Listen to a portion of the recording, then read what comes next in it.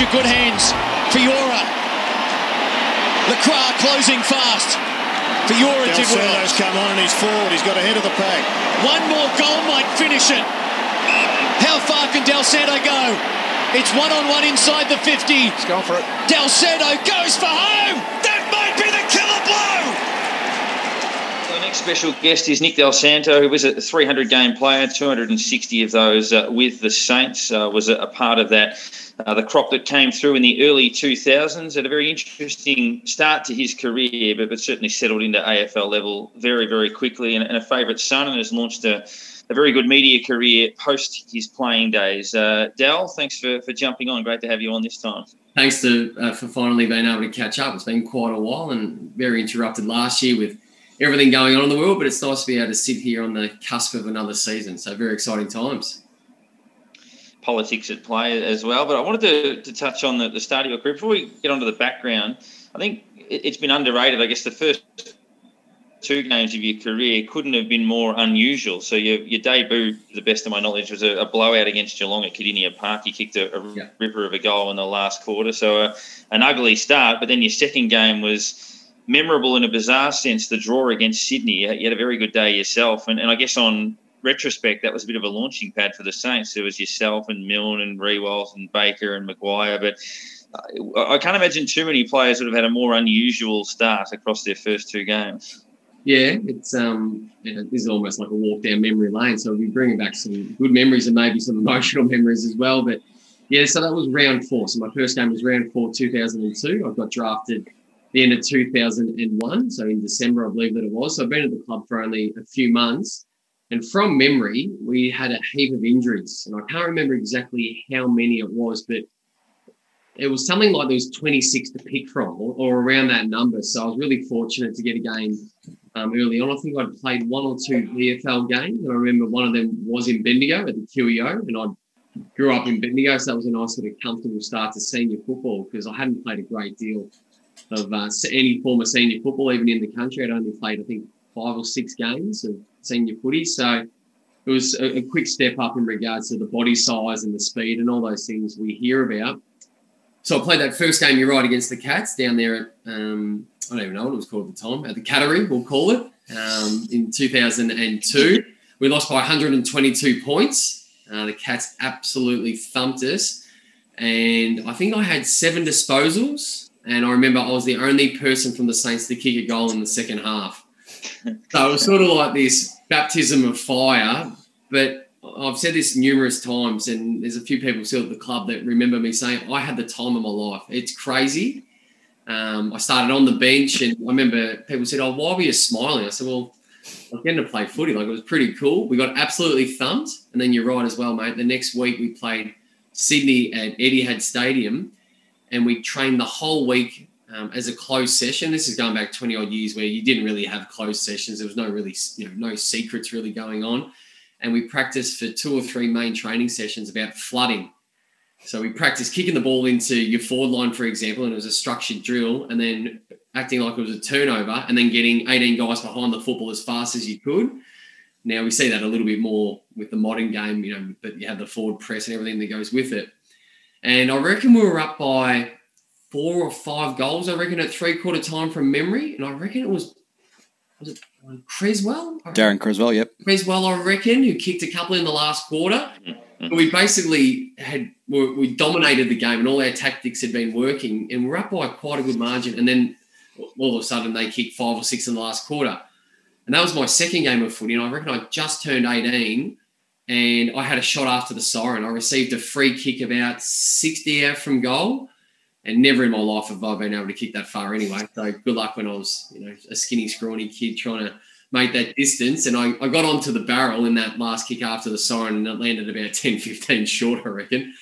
It was an interesting game. Then the following week, you speak about that group coming through, Daz. That following week, which must have been about round 5 or 6, whatever it worked out to be, I reckon it was Matty Maguire's first game and Lee Montagna's first game. We played the Pies, and we lost by about 93 points.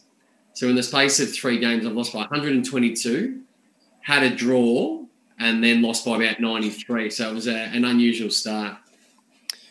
Yeah, I was pretty much sitting right behind the points for that that moment. I'm going hands up, kickity. So point would have been good enough. I was trying. But you mentioned all these players that you moved in with. How did you, I guess, did you blend more with the players that you moved in with, or did you sort of latch on to an older player and go, okay, follow what they did, or which way did you more lean to go? Probably a combination of both, and I'll give you a few examples. So my year, there was 6 of us drafted, and Luke Ball, Xavier Clark, this is in draft order, myself, Matty Maguire, Lee Montagna, and Josh Houlihan, the youngest of the Houlihan brothers. And a few of us were from interstate, and a few of us were from the country. So I moved in with a family, like a host family. But it was also a different time, and I still speak to some current players, and it's just a different dynamic now. But in regards to that young group, we spent every minute of every day together for pretty much 12 years in the end, like pretty much our whole footy careers, that we trained together during the day, and the training structure was a little bit different to what it is now, but we could have 1 or 2 hours off for lunch where we'd go sit down and have lunch all together, and it was more than just the 6 of us. It'd be 15 to 20, go back and do your afternoon session at the football club. But because we're all sort of in Melbourne or at our home for the first time, we'd go for dinner, we'd go to the movies, we'd go to someone's house. It was rarely just stay at home and, not that we weren't resting, but it was never just stay at home and chill out. It was sort of, let's always do something together. And you instantly get along with guys. You know, Matty Maguire's from Geelong, ripping fella. Joshua Houlihan was from the country, great kid. Joey Montagna was living at home. Luke Ball was in year 12. So there's a few, and Xavier Clark's from Darwin. So we sort of had all these dynamics, but within that, we also had Rewald and Kaczynski, who were the draft before us, who were living together at the time. So you sort of also had these other group of guys. Lenny Hayes was only 3 or 4 years older than us. Stephen Baker was living like an 18-year-old anyway, so we were drawn to him. Milne still does. Yeah, I mean, Bakes is who he is, and Milne's the life of the party. So all of a sudden, you tend to spend all your time with the guys. But there was also a significant change. This is through Grant Thomas, who needs a lot of credit in regards to the way that, you know, he did a lot of things right. But one thing that he sort of took away, or he definitely took away, was like a pecking order. There was no hierarchy. Robert Harvey, Nathan Burke, Stuart Lowe, even Aaron Hamill, who was a bit younger, Fraser Garrick, as good as they were so receptive to the need for young guys to come through. That was my take on it. And all the hierarchy that had probably been there in the past was just gone. And it had to go. If we were going to be any good, it had to go. So we sort of walked in, not with a swagger, but with no intimidation, feeling like you have to sort of wait your turn, or let's just see how training goes. It was sort of just get thrown in the deep end, and, you know, you've got to find a way to swim. A little bit earlier than that, what was the draft process like for you? Because obviously now, you know, I think we all know that process has changed for kids coming through Year 12 and TAC Cup, and that stuff is different now to what it was 20 or 25 years ago. But you were drafted with one of the picks that the club got for trading Barry Hall. Yeah. And obviously there are a couple of handy guys picked in the first couple of picks that everyone knows about. But did you speak to the club beforehand? What was that process like for you? Yeah, well, the other part of that is a lot of kids get scholarships these days. So a lot of them are being based out of Melbourne at some of the most prestigious schools, you know, in Victoria, in the country. No one knocked on my door. I went to a public high school. Maybe I was no good as a kid. I went to a public high school in Bendigo and knew nothing about the private school system. And clearly there was not the same attention to what they have now. Like a young guy coming through, and you look at last year with Jamara Ugelhagen, and we all know his name, you know, a lot about him growing up. And, you know, you go back through all the drafts, everyone's very well known. That just wasn't the case. And a quick example, I knew of a guy called Chris Judd, who was my year. We know who he is now. I knew he was a guy that lived near the ocean because he played for Sandringham Dragons, and he had sore shoulders. And I honestly had no more knowledge about the great Chris Judd than that when I was coming through. So I was drafted at 17. He was 18, but I'm tucked away out there in Bendigo, and we played in the grand final my TAC Cup final year. But we just had no interaction, obviously no social media. So I did the draft. So I made the under-17 Australian team, which sort of, you know, gives you some sort of perspective that you're going okay, but still trying to find your place, and with no sort of indication along the way. No one ever said to me I was going to be a first-round draft pick. No one ever said that to me. And I remember, so I did the draft combine or draft camp. It was in Canberra. I met with 17 clubs, and the only club I didn't meet with was Essendon, and I was an Essendon supporter growing up. Now, they had pick 18. They had pick 18 that year. So in hindsight, I don't know if they felt like maybe I wasn't going to get there, but I never knew that. I just remember thinking the only club I haven't met with is the club that I was barracking for at the time. And then met Johnny Beveridge a few times. He drove to Bendigo at least once to meet my family, and still to this day messages me every now and then and still remembers my mum and dad's name. And I've got 2 younger sisters. He's just got this incredible ability to connect with people. And I remember he was one of probably 6 to 8 clubs, I reckon, that came to Bendigo. And you instantly get that feeling that, well, if it is St Kilda, I didn't know a great deal about the Saints, if it is St Kilda, life's going to be okay. You're in a good place. There's good people there. But that was basically it. I'd agreed. I met with a few managers leading into the draft, and I said to them, if I do get drafted, and I ultimately had to pick one, I said, I'll go with you, and I had to say no to the others. But it's not like I locked in a manager before the draft saying, hey, when my name gets read out, we're on. It was sort of like, well, if I do, let's sign something off after that. So obviously the club developed pretty quickly under Grant Thomas. So like they won 11 games in 2003 and then played back-to-back prelims in 04-05. Dominant at the start of 04, dominant at the end of 05. Do you look at one of those in particular as more of a missed opportunity? I mean, 04 on paper looks like a better year, but you get the feeling that 05 was tracking the right way. Yeah. I mean, I was 20 years old in 04, and I mean, we talk about that prelim, for example, we had every chance to win that prelim against Port Adelaide over there. I remember there was the Brent Guerra missed kick off the ground or something real late. Fraser Garrick obviously kicks his 100th goal at the start of that game or early on the game and changed the momentum a little bit. I think Aaron Hamill got injured from memory that year as well, so we missed him for a substantial amount of time.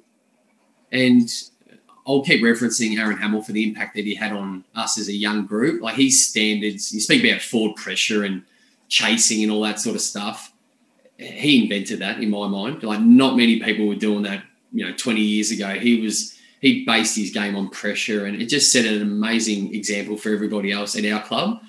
Uncompromising, and I think someone like Nick Rewatts benefited from him more than almost anybody else. He just became the way that Rui trained and lived. 05 was a missed opportunity. I probably remember that one a little bit clearer. Maybe I was a year older and understood the game a little bit more. But I remember we're up by maybe 3 goals at three-quarter time against the Sydney Swans at the MCG. I reckon Snyder kicked a couple in the last quarter, and I think they beat us comfortably, maybe 3 goals in the end. That was a missed opportunity. I remember thinking about that one sort of almost in hindsight or talking about 09 and 10, that I think if we had at least experienced a grand final in, say, 05 or 04, would we be better for it? Well, there's no guarantee, but I think it would have been something for us to sort of say, well, we've experienced grand final week. We know what the grand final day was like. And coming so close for 2 years in a row, it might have made a difference, but it may not have as well. Yeah, I was going to give the comparison between those two teams. You sort of go back and look back at those areas and go, okay, look, it was kind of the same team, but you think of the few players who were brought in after, say, as you just mentioned, Schneider.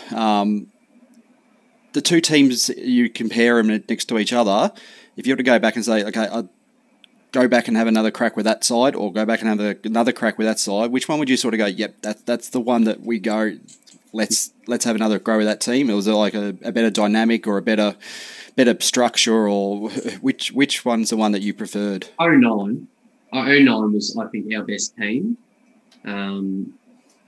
It just clicked. I feel like we had everything that we sort of needed balance-wise, and I still reference this today when we're talking about certain clubs. You sort of got all the pieces to the puzzle. You've got the inside ball winners, you've got the outside users, you've got a forward line and a defence, and it all just works systematically. I thought 09 was our best team, and I know technically we probably came a little bit closer in 10, which we can talk about later on as well if you want, but I thought that was our best year as a team. Everything worked. We brought in that forward press, which we've been training all day, every day for the whole summer. And then instantly round one, I think we played Sydney Swans first up at Etihad Stadium in 2009. And I reckon then we played the Western Bulldogs in round 2. don't quote me, but I think it was round 2. And I remember for one of the very few times I could honestly say I could look at the opposition's face when they were trying to get the ball out of our forward line and we had our press on, and you could just see they didn't know what to do, that they'd never faced anything like we were putting on them. So I thought 09 was our best year and our best team. But by saying that, I mentioned Aaron Hamill. There's probably a couple of players I'd like to steal from 04 and 5 as well and bring them in. I'm sure they'd get a game somewhere. But out of all those years where we were around the mark, 09 was our best team. Now, that 09-10 generation, I guess you'd call it, you hear often about the bond and the closeness of the group and guys, yourself and Rui and Lenny and those guys. Yeah. What do you put that down to, and how do you describe something like that that's almost undescribable for anyone who's not there? Yeah, it's I mean, we talk about it a bit, and obviously it gets brought up with us quite often because people are interested in it, particularly St Kilda supporters. To be complete, I don't know how to probably describe it. Maybe it's the buzzwords like respect or an understanding about what we went through. Now, we've also said this publicly before that we treat each other like the way we catch up with each other like you have won a premiership, because it's not about the premiership, it's more about the people, and we have to accept that because obviously we don't have anything to show for it regarding a medallion or any silverware. I think Grant Thomas was a huge part of that when we were young, that there was an understanding. We spent so much time together. I mean, we went on training camps before training camps were cool, and yet everyone had to do it. I mean, we went to London. I'll give you an example. We went to London 2003, I think it was, pre-season for 3 weeks. The next year we went to South Africa for a training camp for 3 weeks. We went to China. We sort of did all these things. And as much as it was brutal, some of the hardest training sessions you'll ever do, you know, some of them are at altitude or, you know, freezing cold, whatever it may have been. But it was about bonding. And as much as we trained our backsides off every day, we were first to have a beer together every night as well and sit around and have dinner. But my experiences from all of that was we never excluded anybody. Even in 2009 and 10 when everything was going perfectly, I'd like to think that the other guys would say this, they weren't playing seniors the whole time. If we were going to catch up for a beer, for example, on the weekend, we made sure it was on a day when everybody could be there. It was never the 25 or 6 that were playing seniors or a possibility of playing seniors. It was, hey, let's find a day where there's 45 that can get there, including coaches. So there was never this, in my opinion, and once again, I'm hoping that I'm not wrong, there was never any separation with this. It was, you know, you want to come for lunch? That was sort of open to anybody that wanted to come get a feed. You know, you want to come for dinner? And it wasn't unusual to get 20, 25 guys that would do that. So it was just easy. I can't remember ever being difficult or anyone ever, you know, not wanting to spend time with almost anybody at the club. And clearly on top of that is the guys that you did a lot of work with, being the senior players. And but you've got an appreciation of what they've done. You hope that they've got the same of you. And we catch up at least once a year, sort of formally. You know, we try and catch up at least once a year. Last year we didn't, for obvious reasons. And we'll get 25, 30 people there, including some coaches, some staff members, and it's sort of like the old days. You sit down and have some beers and have a lunch, and I don't know, we don't have anything to necessarily celebrate. It's just, we just appreciate each other and just enjoy each other's company. It's always been like that. Has that helped you make peace with that in a sense? Are there moments where that's challenged, where you think, based on all of that, the closeness, the performance, the effort, how good we were, that there's a small part of you that thinks, well, why didn't that occur? Or has that been enough to sort of, as you say, I think Rewalt's often said, when the head hits the pillow at night, you know that you gave everything you could and that's enough? Or are there moments that do drift back? It's a conflicting one, Daz, to be completely honest, and maybe because I work in the media and, you know, I love analysing football and I love watching football and, you know, clearly support the Saints, and you keep an eye on some mates you've got at other football clubs, that you're acutely aware that you don't have what you want. You know, I often wonder, I've got mates that are in the corporate sector and really successful, and I look at them sometimes, I'm like, I wonder if it, you know, ticks them off like it does me at times. I mean, we're going back 10 or 11 years now, but those emotions, like when you talk about it, I mean, finals and grand final week in particular in Melbourne is such a good feeling, but my feelings towards it are conflicted again because, you know, but I also wonder, would my life be any different if we had have won it? I think I'd feel more complete. You know, I think that's my honest answer, that I know that I'll never get it, but there's a piece of that part of my life that's gone, that I'll never be able to get back. That, you know, I played for 15 years and all I wanted was one. You know, you've got guys that have got 4 and 3 and 2. And I was like, I just wanted one. Like, is that too much to ask for at times? But by saying that, I do agree with Rui though. Like, we could not have done much more. You know, it just didn't go our way. We just didn't execute what we had to do on, you know, 3 occasions, but 2 in particular being, you know, the first of 09 and 10 grannies. So you looking back at team efforts and situations here, is there something that you can look back in your career as an individual and sort of go, hey, I'm proud of that. This is something that really stands out in what I did, or something that you'll tell your grandkids in years to come, hey, this is what I did. A little bit. I mean, I've got 3 young kids, and I try and tell them that I was okay, and I could actually go for a jog and kick a footy, and they don't really seem to care that much. No, you know what? I mean, yes, a little bit, but it's also probably more what you're talking about, being part of the collective and being part of that era, which brought a lot of joy to St Kilda people. And it's more than probably 09 and 10. It's probably dating back to probably 04. And I get a real buzz out of, you know, someone stopping you at the shopping centre and saying, hey, you know, appreciated what you did, you know, 10 years ago, yada, yada. You guys love the team that you had. That's when you wish that they had something to hold on to as well. And I used to feel a responsibility to, no one in particular, but just to support us, just the feeling that people are coming to watch us. And, you know, the notion that, you know, when we're playing, I'm in my mid-20s and you've got an impact on people's lives that are adults. You know, I'm in my mid to late 30s now, and there was people that used to admire you that were my age now, and you're like, I'm sort of admiring your kid. Like, it's sort of a bit of a weird concept, but I do the same thing now, and it makes perfect sense. But when they have those conversations or bring up, you know, some individual stuff that you did, you go, yeah, that's really nice. I just wish that you could have enjoyed a premiership with us, you know, and actually been able to look back on a time and say, hey, it was a great 10-year period and we got something out of it. But in regards to individual stuff, I mean, the amount of games that I've played is nice, and people often reference that, particularly in the media. I think there'll be a time the All-Australians I probably appreciate a little bit more. Like, I'm proud of that. Like, you know, to be in 3 teams I'm proud of. Some placings in the Brownlow are always nice, but at the end of the day, it's always sort of almost awards rather than anything, hey, here's the medal for it. Dale, we've spoken to a few of your contemporaries from those teams in 09 and 10, and it's always a little bit awkward when you talk about specifics of those days, but you brought up 2010, so I'm going to ask you this one. So it's your fault. But you were around the ball in those last few seconds of the first week, the first grand final in 2010. Do you remember what that minute was like before the siren, and what was going through your head and those emotions? I remember the siren going. I remember the siren going, and I was on the ground. There'd been a boundary throw-in pretty much in front of the bench or in front of the members' stand. So I remember that specifically. I remember the confusion about when the siren went, knowing that it was a draw, but we've never spoken about a draw. I mean, the last draw was in the 70s, so we've never spoken about, you know, do we come back next week? And we used to always use the term internally about hours of work per week. So once you sort of know that you're going to be playing finals, you know, if there's 5 weeks to go, for example, in the season, you say you've got 10 hours of work.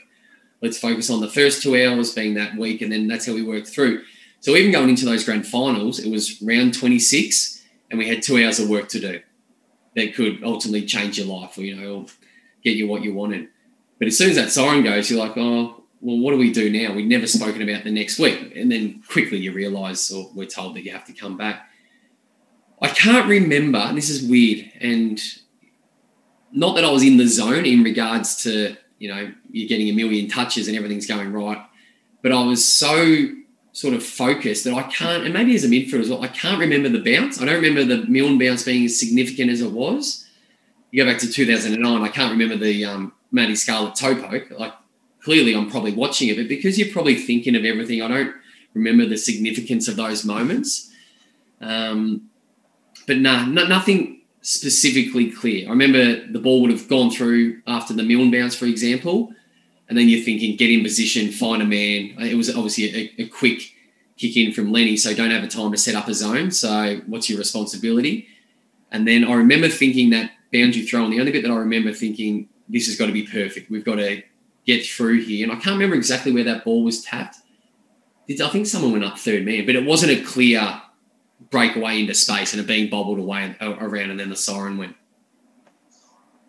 It's funny that you say that even from a fan's point of view. Like, obviously having seen the Goddard mark since, you appreciate it for what it is, but I remember at the ground not appreciating it for that, because it was almost a case of scores a level, we need a mark, we've got a mark, we'll score. It wasn't anything other than that. It was just, this had to happen, it happened, okay, what happens next? And well, I remember sort of relate a little bit. I'm with you on the Goddard mark. I remember it happening. I don't remember it being a spectacular grab. And I remember jogging back to the centre circle after he kicked it and organising our centre square structure.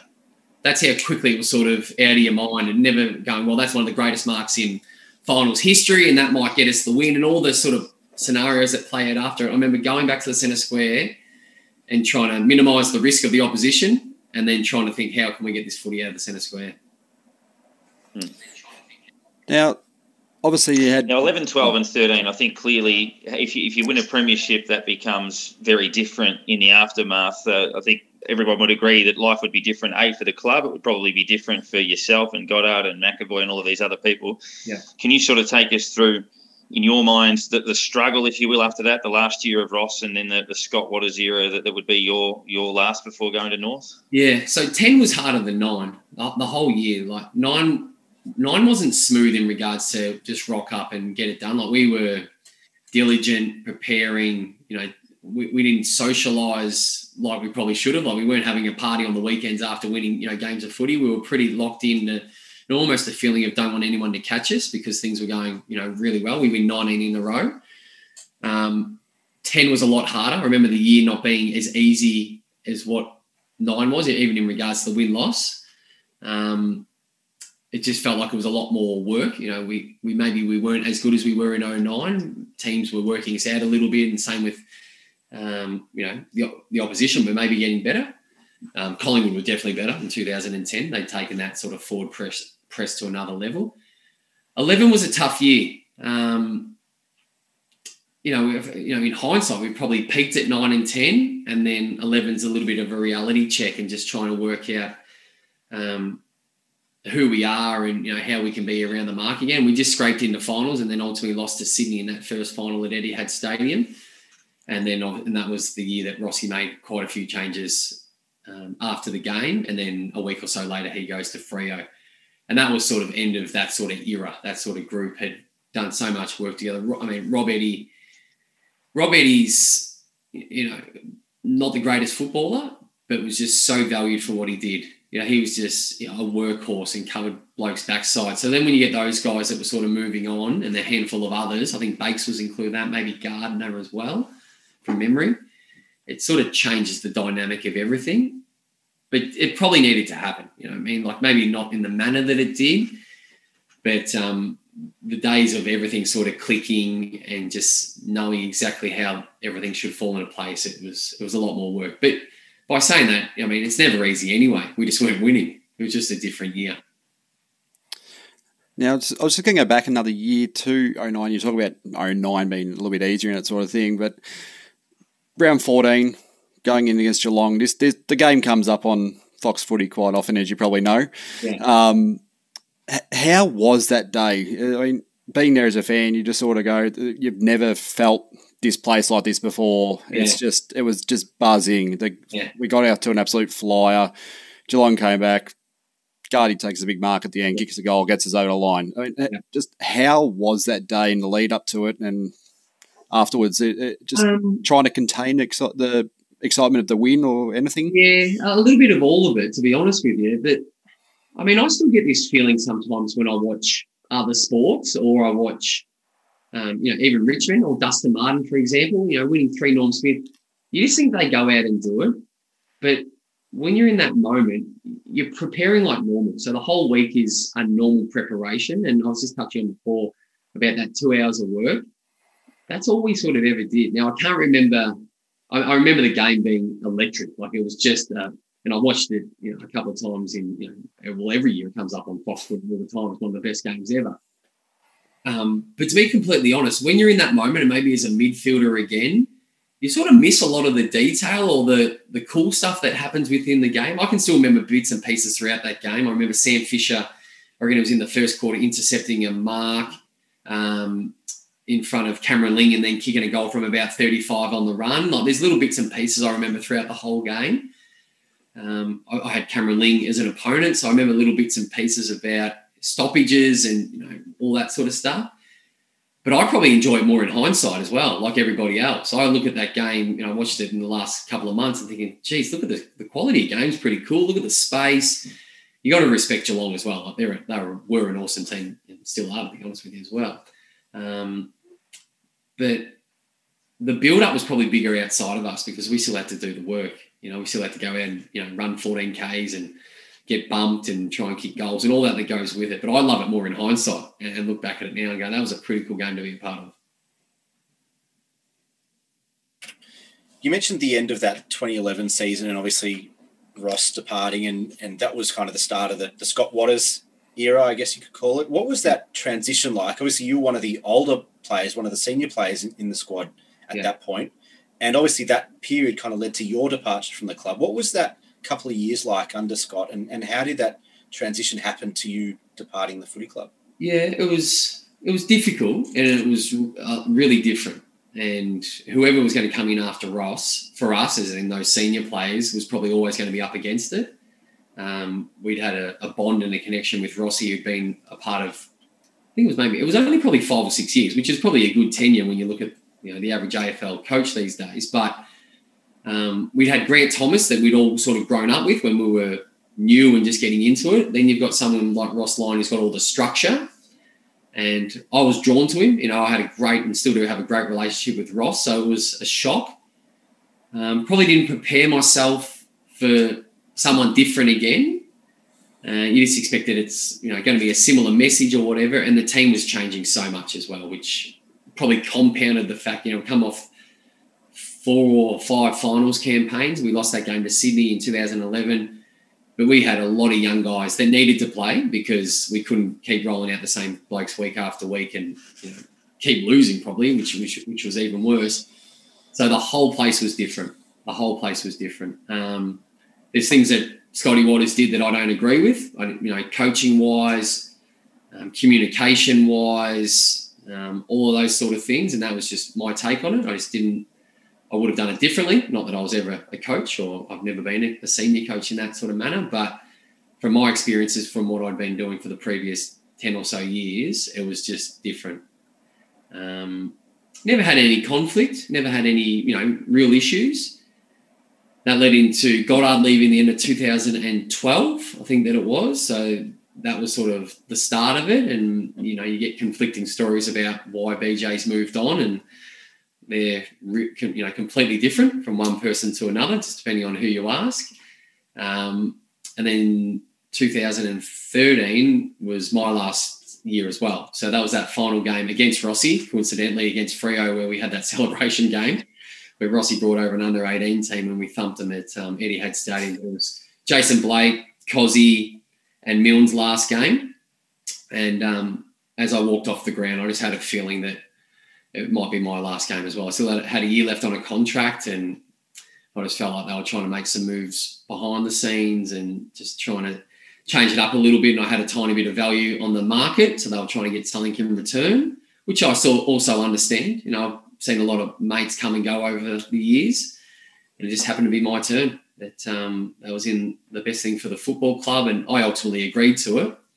I didn't raise it. It wasn't my suggestion to say, hey, how about I change football clubs? But when it was sort of bubbling away and you're getting, information about possible trades and all that sort of stuff, then, we agreed to it. And to be honest, I never thought I'd leave the Saints. But then by saying that, my 3 years at the Kangas, I absolutely loved as well. So it's all worked out okay. Yeah, I think on that, there are players that leave clubs with ill feeling. I don't think you were one of those. I think the majority of Saints fans kind of understood that, where you were at, where the club was at, and you didn't leave with any ill feelings. And obviously nearly won a flag at North as well with a couple of prelim runs there in 14 and 15. The last one from me, did you always feel you'd gravitate back to St Kilda? Obviously, you'd still have guys at North that you played footy with, like Goldstein and Tarrant and these sorts of players. And do you think maybe more when they're gone and the immediate mates aren't there anymore, that it was always going to be the case that you'd gravitate back? I probably wasn't. Probably is the answer. I didn't know I'd be back working at the footy club. So I'm the head coach of the Saints Academy. So the young boys that are coming through and girls. So it's nice to have an affiliation, which probably gives you more of a bond and relationship to, my first 12 years of my career. So I loved my time at the Kangas. A great group of guys. Loved Brad Scott as a coach. A few of the guys I still keep in touch with. It's good to. Probably in hindsight, it's good to see a different way as well. You get caught up in your little bubble and you think you're the only one training hard and you don't know how everybody else goes about it. But I love my time with the Kangas. Good group of guys, really embracing. Had a couple of really good training camps with them and all the things that I'd sort of experienced at the Saints as well. The only difference is I hadn't grown up with them. I think I was 30 when I went there. Had our first child halfway through that first year or maybe towards the back end of that first year. Don't quote me, I'm trying to get my years right here. But I've just touched on how earlier on, how early days at the Saints, we did everything together. The Kangaroo boys did, but they were the younger guys. So I was finishing training and I trained as hard as I could. I did everything I could to prepare and to help and, being part of the leadership group and all those sort of things. But sort of when footy was finished, I had responsibilities at home, which I hadn't had at the Saints. So it was sort of a completely different dynamic. And I think deep down, it's a fact, my best mates are always St Kilda guys. And still to this day, and you speak about that bond, I knew that I'd be drawn back to that. And then had a really good relationship and still do with Amit Baines, who's now at the Western Bulldogs. So he was at the Saints for a few years where we crossed over and I always had a great relationship with him. And then when I finished up at the Kangas, he gave me a call and said, hey, there's this new thing coming into the AFL called the Academy System, Next Generation. Do you want to be involved? So we caught up for a coffee and that's sort of how I got straight back into St Kilda off the back of finishing up at the Kangas. I was going to ask you, as most people know, you're more in the media at the moment and on the TV, radio, everything. When you were getting to the point of finishing up, was there the thought in one side of the head, might look towards coaching, the other side going, no, media looks all right? Yeah. Is there a way that you were sort of leaning to at any point first? I still have moments of that probably now. Like I love what I do with the Saints boys. I've also done some stuff with the AFL Academy, so the under-17 Australian team. And it's that sense of connection. You belong to something. You wear all the apparel, but you can't see it or feel it. But, you can't always see it or touch it. It's a feeling that you have. And football clubs are rare in that sense. They just have a feeling of belonging and a purpose. So I have that moment every now and then, even when I'm coaching these young guys, thinking, geez, I'd love to do this every day. I'd love to see these kids, from 9 to 5 and they're still at school, so I'm not allowed to do that. We're still after hours. But you talk about getting involved with, the men's program, for example. I think I would love it, absolutely love it. I feel like I could help or give, something, and I'd probably need to be a little bit more educated and probably take more, learn more about the game. But by saying that, I love what I do in the media as well. So it's, I feel like I've got a nice little balance at the moment of I love analysing the game, I love watching the game. I love being on the boundary, when you get to watch a game up close. I love commentating from the box and having a great perspective of the ground. And then I also like just having a toe in the water with the Saints, just to be a part of that and try and help these young guys coming through. So the balance at the moment, I've got 3 young kids as well.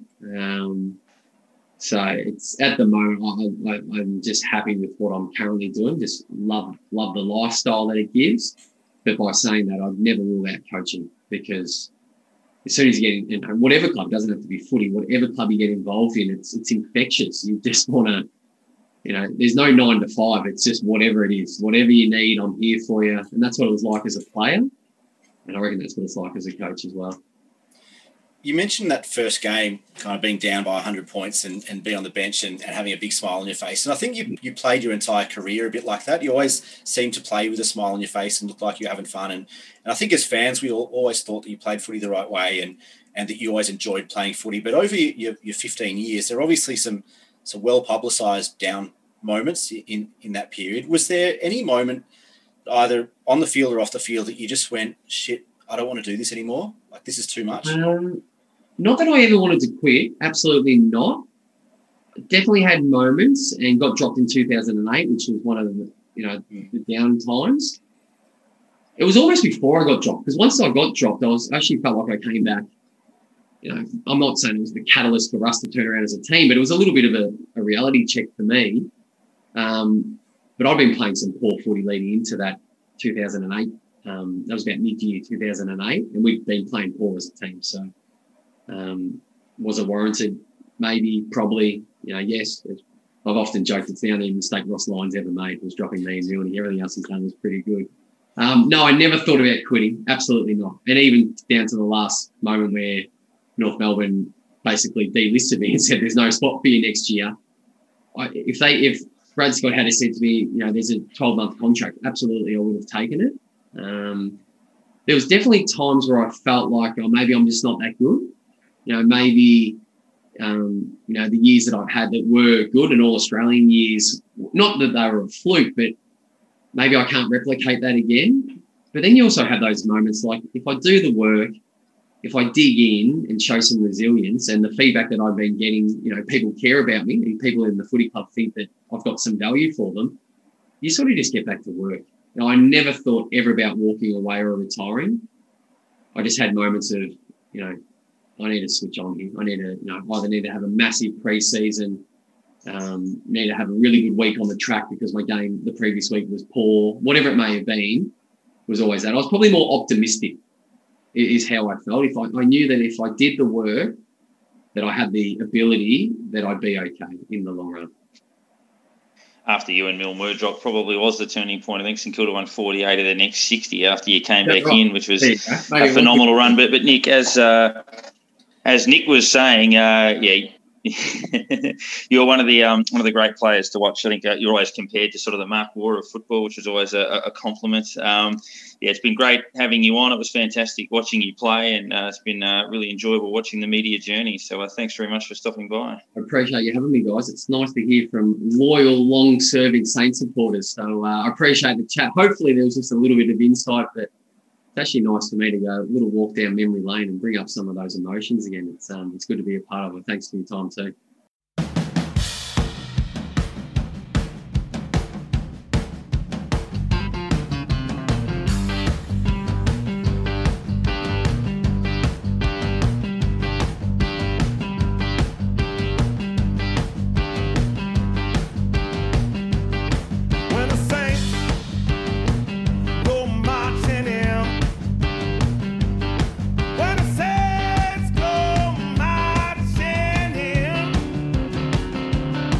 I